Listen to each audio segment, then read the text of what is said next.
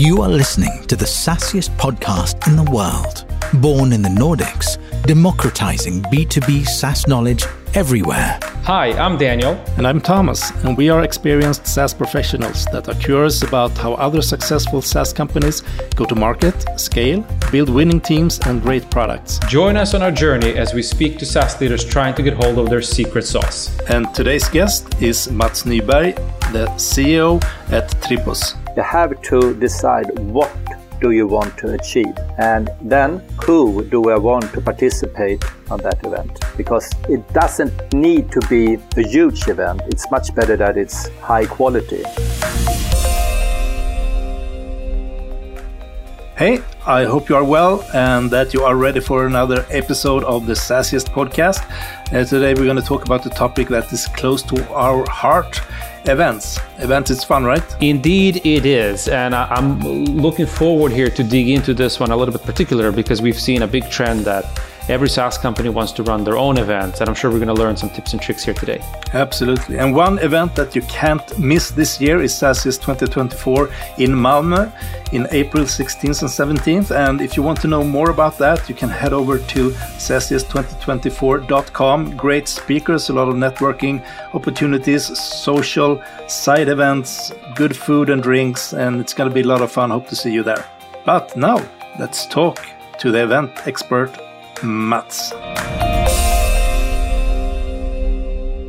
Today we are super happy to have Mats Nyberg, the CEO at Trippus, here as a guest in the Sassiest podcast. So warm welcome to you, Mats. Thank you very much. Mats, I know that you've been sharing on LinkedIn playlist of different types of stuff. So I'm curious, did you start your morning listening to a fantastic tune of some kind? Actually not, even though that playlist has been a bit famous. Today I started the day listening to a podcast called When We Were Kings. All right. So what kind of podcast is that? It's a podcast that Erik Niva, journalist in Sweden, have, and it's all about football.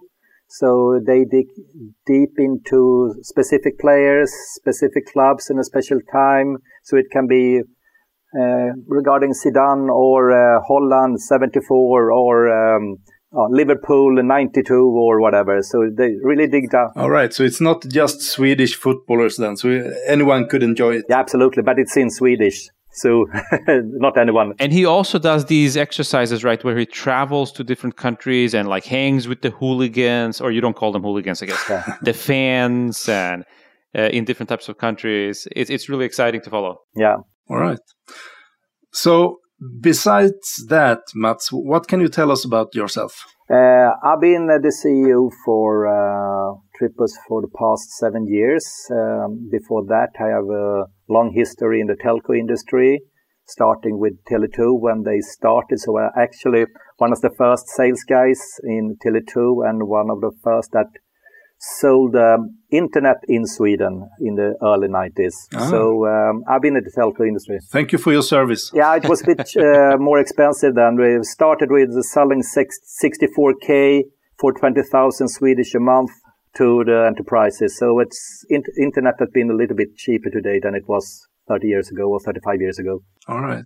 So besides being CEO of Trippus, what do you like to do? How do you spend your time? I spend the time traveling a lot, and I spend the time playing golf and exercise. So, especially golf during the summertime. Nice. Right. A healthy guy then. Yeah, hopefully.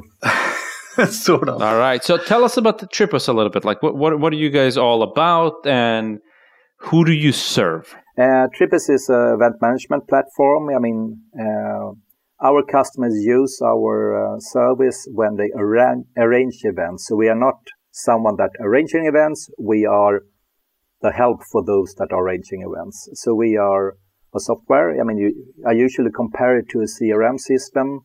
When I used to be a talent in sales, you have a plastic box and all the business card in going from A to Z. Nowadays, even a small company has their own CRM system.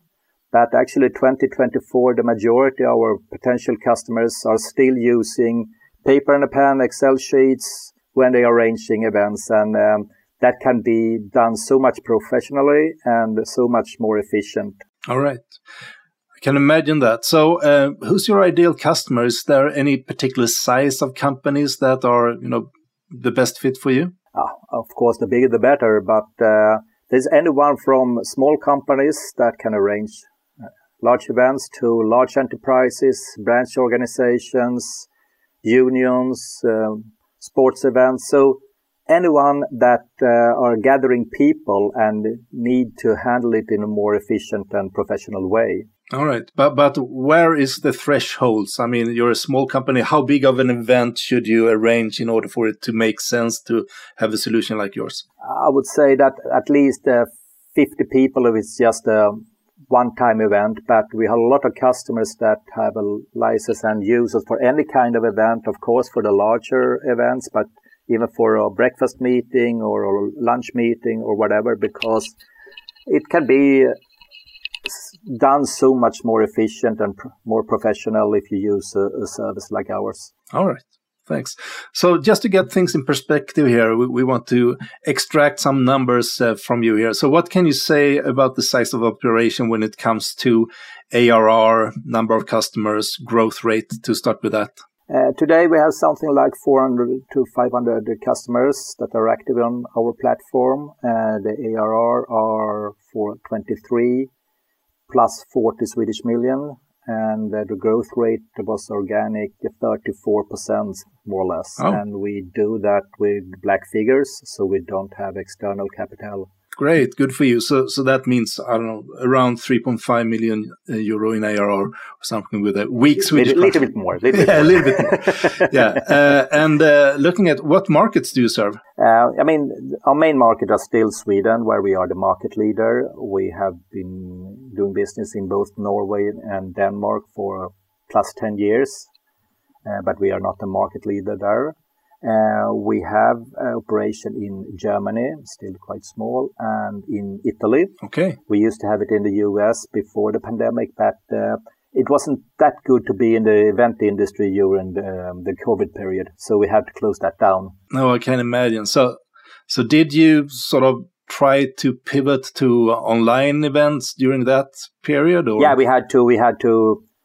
Figure out how to use our existing service and to take care of the demand for digital events. So we didn't lose money and we didn't lose revenue during that time, but we didn't grow either. But we managed to hold on to the same levels. We didn't have to fire anyone in the Swedish organization. So it was a tough time, but we could handle it, and we learned a lot about how to handle digital events. So now we are up to serving the industry for hybrid events as well. All right. And that will be bigger and bigger. That's for sure. Cool. And what's the size of your team? We are altogether 4 to 5 people today, where the majority are in Sweden. We have a couple of guys in Norway and in Italy, and we have Germans sitting in our office in Uppsala, taking care of the German market. All right. And lastly, what can you say about how your operation is funded and about the ownership? We are privately owned, and as I said before, we don't have any external capital. We have not been needed to have external investment for 15 years. So we grow our company with our own money, and that's been done for the past. All right. So is it the initial founders that are the main shareholders? Are they still in the company? They are not operational, but are still in the company. Okay. And the founder is still working in the company as well, not as the CEO, but he's still in the company. Okay, cool. All right, very cool. So we're going to talk about a topic that I think is close to our hearts, all of us here, like obviously the event space and the event business. Yeah. And one trend, which I think is more than a trend, it's a real thing, is that all B2B SaaS companies, they're looking obviously to build top of funnel opportunities and so on, but at the same time, they also want to own their audience. And one way to own the audience and control the narrative is to host your own events, whether that is like, a sit-down dinner with just a handful of people, or running big user conferences. We've seen that debate in our channels. It's a thing that's happening. Many companies want to do it. What many companies are struggling that have never done it is to figure out, is it worth it? And what is required from my organization to make this successful? I know it's a very big question. Yeah, it is. But you must have seen this many times from your customers. Yeah, and the first question to ask is, what do you want to achieve? Because I would say that the majority that are trying to arrange these kind of events are starting, okay, we need to have this large event with the best performers and the best food or the best place or whatever. So they're thinking about quantity instead of starting ask, who do I want to participate and what do I want to achieve from that? Because it's not about size, it's about quality and what kind of effect you have on those people that are participating on the event. Because one mistake that a lot of arrangers are making, that they are trying to host a large event, and end of the day they can't fill all the spaces, so they just bring a lot of people in that are not the best people to invite because you can't get anything back from them. Yeah, and then sort of you bite yourself in the foot, right? Yeah. Because then the experience for everyone that attends the event is not that good, which means that they might not come back the next year, right? So some things you can't compromise on when it comes to content and the audience and so, but it's a scary thing. I mean, we do events, right? And people tend to sign up and buy tickets and so very late in the game. So I mean, events is not for the ones with bad nerves. No. Am I right? Very right. So do you have any secrets there, Mats, how to avoid those situations? Yeah, it's also about timing, because what we see that the majority spend more or less all the resources on the specific event and that day and focus on to arrange the event. They don't spend that much resources on plan for the communication. How do I approach those people that I want to attend to the event?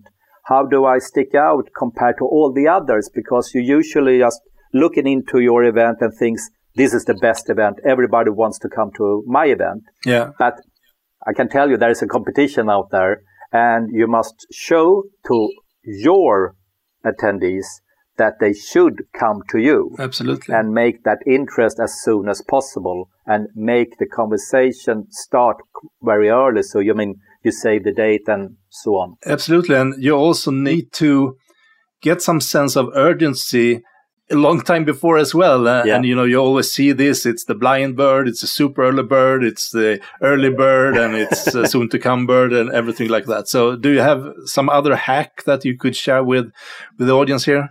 Or is that it, the birds? Yeah, that's one good thing. And another good thing is, of course, if you can show that the demand is extremely high on the market. Yeah. And you get the rumor out there, so people start talking about it. Absolutely. You get the momentum going far ahead of the event. Yeah, makes sense. Yeah, definitely. So a very direct question, Mats, here. For many SaaS companies, this event initiative lands and sits predominantly within the CMO organization. Yeah. At the same time, we know a lot of the CMOs, they're tight on budgets right now. They might have, less funds than they have before. One of the things that come across our desk is many people want to do the events, but a little bit uncomfortable doing a business case related to this or an ROI analysis, because short term, it just looks like it's going to hit the budget. So what's your recommendation here? How should they approach this? Where's the ROI in these types of things? Because they can be costly. No, it can't be costly, but I assume in the majority of these kind of events, it's for, increase your sales in one way or another. And then you compare that investment in the event compared to any kind of marketing or maybe a headcount or whatever. So you need to compare that investment compared to other investments that you do and see, okay, in the long run, where do I get the best output? because I would say that when you have these kind of events, you expect to have a lot of potential leads or potential customers on that event, or at least get people that are networking and spreading rumor. And will that take 10 days, 5 months, a year before you will start selling on those leads? I don't know. It depends on different events and different companies. But at the end of the day, you must compare it to other investment that are increasing your sales. Not just having event for fun. Okay, you can do that as well. But if it's an event that will have the major target to increase the sales, you need to compare it to other things and see that, okay, this is a good way to spread a rumor, increase the number of potential leads, start selling as soon as possible. Because very often when it comes to arrange an event, again, they are focusing on who should be on stage, what kind of food, instead of looking into it and see how do I get the right people to that event so the ROI is as high as possible. Right. And to be able to do that, you need to use some kind of tool that you, first of all, can see who do you event, how do I communicate with that kind of potential lead, how do I get the right information, who participate, what are they looking for, and then do the follow-up. Yeah. Because it's quite usual that when you have had an event, you just think, okay, we've done it now, everything is fine, and forget about doing the investment afterwards. Yeah. Listen to the people, get back to all the participants and see what did they think about it. Can we start a conversation, and so on and so forth. Yeah, and besides hosting events, we also visit many events, and what is quite common to see is that people in the booths, they are really chasing those MQLs. So sometimes you can wonder about how have they set up their ROI sort of equation, because some scans everyone that gets a cup of coffee or anyone that take a pencil, or just to get hundreds and hundreds and hundreds of MQLs, but most of them are worthless. Yeah. And sometimes you feel that this cannot be a good way of running things. So you should focus more on the qualitative people that enter your booth. So what are your view on this? Yeah, but I would say that if you're talking about venues, for example, and you are having investment in a booth and you have a lot of salespeople there, you haven't planned for what do you want to achieve. You just send in the sales guys, and it sounds like you have a competition where you compete over how many have you scanned, instead of starting in advance, inviting a lot of people to your booth. Yeah. Have a specific time frame when you should be in the booth, and when you could handle those people that are coming to your booth, and then afterwards follow up in a good way, not just scanning everyone. You scan, and then if you have the right tool, you can have some kind of information that person was interested in this or that. Because what we have seen is that you just scan a lot of people, but you don't do anything about that information. Yeah. Because you don't know what kind of interest that person had. But if you have the chance to write down some information about, okay, Thomas was interested in this or that, and he wants me to contact him in 2 weeks or so, then you start a more professional conversation instead of just sending out a mail. Okay, you visit our booth. Here is our information about our services. I mean, you don't sell from that. No, makes sense. Yep. So if we have a specific scenario here, let's play with the thought that I'm a SaaS company. I want to run my own user conference where I invite, obviously, customers, prospects, maybe partners, and so on. So there's going to be a couple of hundred people at least. Yeah. Like, from your perspective, what type of internal resources are required to pull this through, a full day event of this magnitude? And do you need also maybe external resources to help you?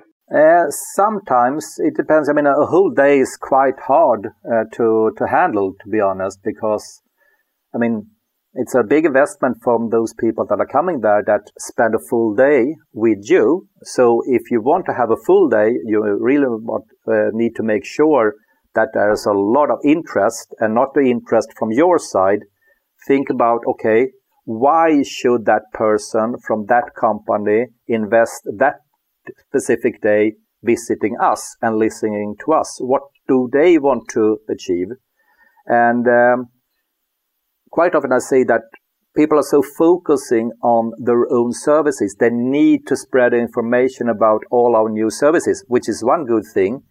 But to make it more interesting for people coming there, that could be more about the market itself, or maybe some kind of external speaker that have another topic which are of, wider interest. So I think it's usually I see that the majority are planning for an event, just focusing. We need to spread information about us, about our services, and so on and so forth. And I would say that if you want to have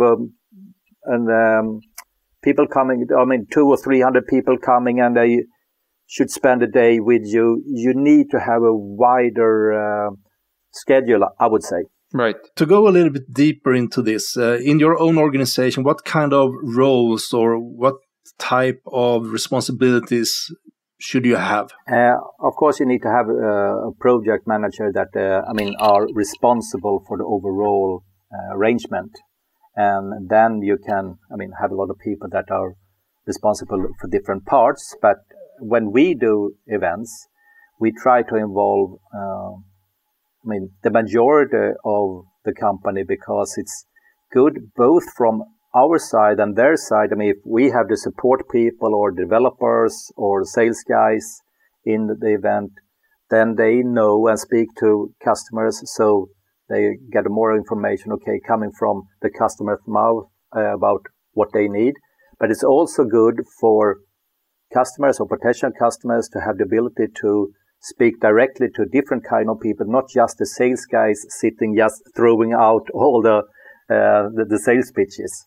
So it depends on what you want to achieve, but I would say it makes sense to show your total company and get a possibility to people to be part of the event from different angles. Are you in B2B sales and tired of wrestling with your CRM system, feeling like it's more of a burden than support? Introducing Membrane, your sales enablement platform and CRM, where you can focus on driving results through effective behaviors. Sales enablement is not just about managing data. It's about reinforcing the right behaviors with the right people at the right time. So stop missing numbers. Instead, drive revenue through proven prospecting, best-in-class pipeline management, and true account planning by visiting membrane.com. Yeah, one of the things that we've seen people being worried about when they tried their first attempts is the no-show rate. So they host an event, it's a free event, people sign up, and suddenly they don't show up. So then they've been debating like, okay, should I start charging for my event? Whether it's like a big ticket price or if just like, enough skin in the game to make sure people show up. But the worry for many is that, if it's my first events, I'm not that established, nobody's going to pay for this. So what's your take on this? If you run something for free and you have associated costs with that, how do you make sure that people show up, or are you going to build them after the fact? Actually, if it's for free, it's worthless, isn't it? No, but it all depends what kind of event it is. If it is an external event where, you can expect people to pay for it, then I think you should have a fee for it. But if you have an event where you invite existing and potential customers and you want to show something, then it's quite hard to have a fee for that. And then I think it's much more important to really communicate with those people. It's so easy to sign up for an event if it's for free, and then think, okay, we have 300 or 400 people that have signed up for the event. But what they forget is that they have just signed up for it. They haven't shown that they really want to participate. Right. And it's much better to start the communication in an early stage, show them, okay, you should sign up because this is such an interesting event, and then follow up when they have signed, okay, with an event up or something that, okay, here is the information, thank you for signing up, and keep the conversation ongoing. Even set a sales guy to have the communication with those people. Okay, what do you expect from this event? What do you want to achieve visiting us? And then it's much more important for those people that have signed up for the event to really participate, because end of the day they think this is a good event. I should participate, not just signing up. Okay, if I had that Tuesday evening free, then I show up. So it's more of a sales job, more or less, to get a conversation ongoing and make the event much more interesting for the people to come.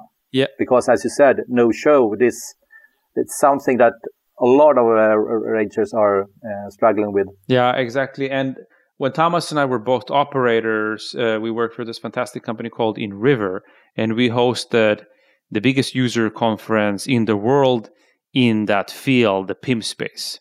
And obviously it was a paid for event, so people had to buy tickets. But for some key customers or prospects, if you may, we might, hand them a free ticket and so on when we did this, because we really needed to have them to show up, whether it was H&M or whatnot. But there was still a caveat in there, because it was not a problem for us to sell the tickets to anybody else. We had an agreement that you get this ticket for free, it's worth X. Should you not show up, we're going to invoice you X. So they knew that they get it for free, but if they don't show up, we're still going to invoice them because we have an accrued cost for that. So that meant that some of these, and it was just a small portion that received free tickets, but they would then in advance tell us, hey, sorry guys, we're not going to show up. Please remove me from the list. Yeah.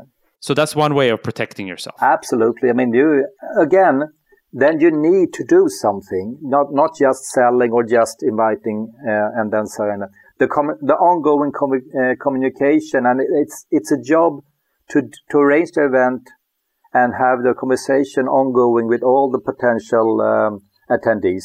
Yeah. So you need to do that work as well. If it's selling tickets or giving away, and then it's a cost not showing up or whatever. Again, it's something you need to do. Yeah, but in reality, I mean, if you have an important prospect, you give them a free ticket, they don't show up. I don't know. Do you send them an invoice or not? No. Of course not. But then you have not succeeded to make the event interesting enough. No. And that's the key thing, that you need to communicate and show them you should show up because this is such a nice event and you will benefit coming here. Yeah. Then the nice sales guy calls and says, you don't need to, we won't invoice you this time. I took care of it. I talked to my manager and let it go for this time. Yeah, but he didn't, or she didn't show up anyhow. Yeah. And Thomas, so let me tell you a secret here, because this obviously sat with my team because I was, VP of sales there. What it does is that it sends a message and sets an expectation. Yeah. Mm. So there's very few instances where you had to send the invoice, because 9 out of 10 people that got a free ticket, if they didn't show up, they would tell in advance, because they had understood that Daniel's teams are nice enough to give me a free ticket. They have associated cost with this. I don't want them to spend money on me if I don't show up. So they felt obliged to either show up or notify of not showing up. So it's very few cases where this discussion came up like, hey, you owe us $500 for not showing up. No, of course not. But still, you need to involve your sales teams to make them do the communication, make sure that their potential leads are showing up, that the investment the company are willing to do to spend the money on those potential customers are well spent money. So you need to involve the sales team to really do some hard work before the event, not just showing up and hope that they're going to get a lot of potential leads when they're there. I mean, they need to do the investment as well. Yep. Their work. Yeah. Looking back at that exercise when we ran a user conference at Indian River, the main driver to get somebody in there is to serve them a meeting that they cannot not take. Exactly. So if you're a prospect, you're considering something, if you have an issue, we would help them and be like, oh, you have the same issue as company X. Why don't I make sure that you can meet their e-commerce manager? I'll set up the meeting and so on. That way you serve them something and give them a stronger incentive to show up. Yeah, exactly. And again, that the incentive are much wider than just you telling them about your new services. That there might be information, there might be knowledge about the market or rules or legal things or whatever that are part of their day-to-day work. And part of that is also some kind of selling or marketing. But the overall information is not just about you and your company. It's about the industry or the whatever. Yeah, and hopefully, I mean, if people can have value of meeting each other and building that community, that's could be the thing that is the most valuable in the long run. Exactly. If you get the right people there, that's attractive as well. Much more attractive than maybe the food or the show that you are showing on that evening. Yeah, but during these events, is there any particular unforeseen costs where you see companies they mess up their calculations? The first thing I'm thinking about is that they haven't planned for what they want to achieve. Okay, they have their budget, and all that budget are spent on food, the place, and the artists. So when they have spent all that money, they don't have money enough to buy tools or do the communication or have time, personal resources to do this communication before and during and after the event. Yeah. So they just spend all their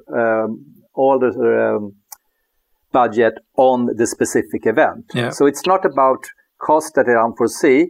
It's that they don't plan for the total investment. Yeah, and I think we see also that some are quite understaffed because it's important also to give your visitors and partners and so on good service when they are there, right? So otherwise people are waiting in line. And that's the during. Yeah, exactly. And before and after, you have to invest on that as well to get the right achievement. Absolutely.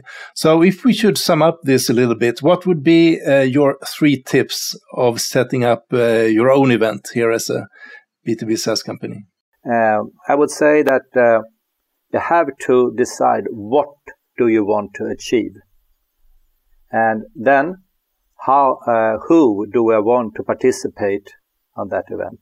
Because it doesn't need to be a huge event. It's much better that it's high quality. And when you have done that, you need to make sure that you have a professional conversation, a communication with those attendees.